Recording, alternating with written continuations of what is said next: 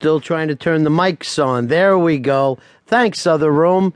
866 Ron Zero Fez.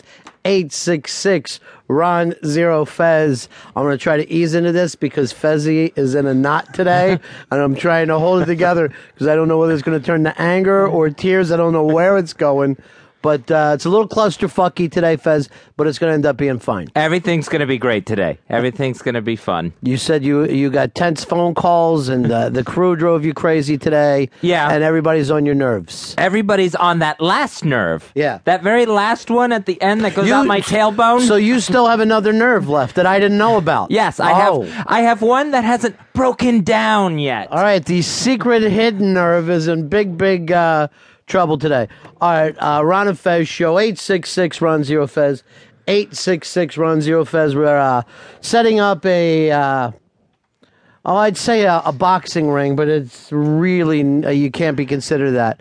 It's more of a mockumentary version of a boxing ring, and you'll be able to see it all on the Pal Talk today.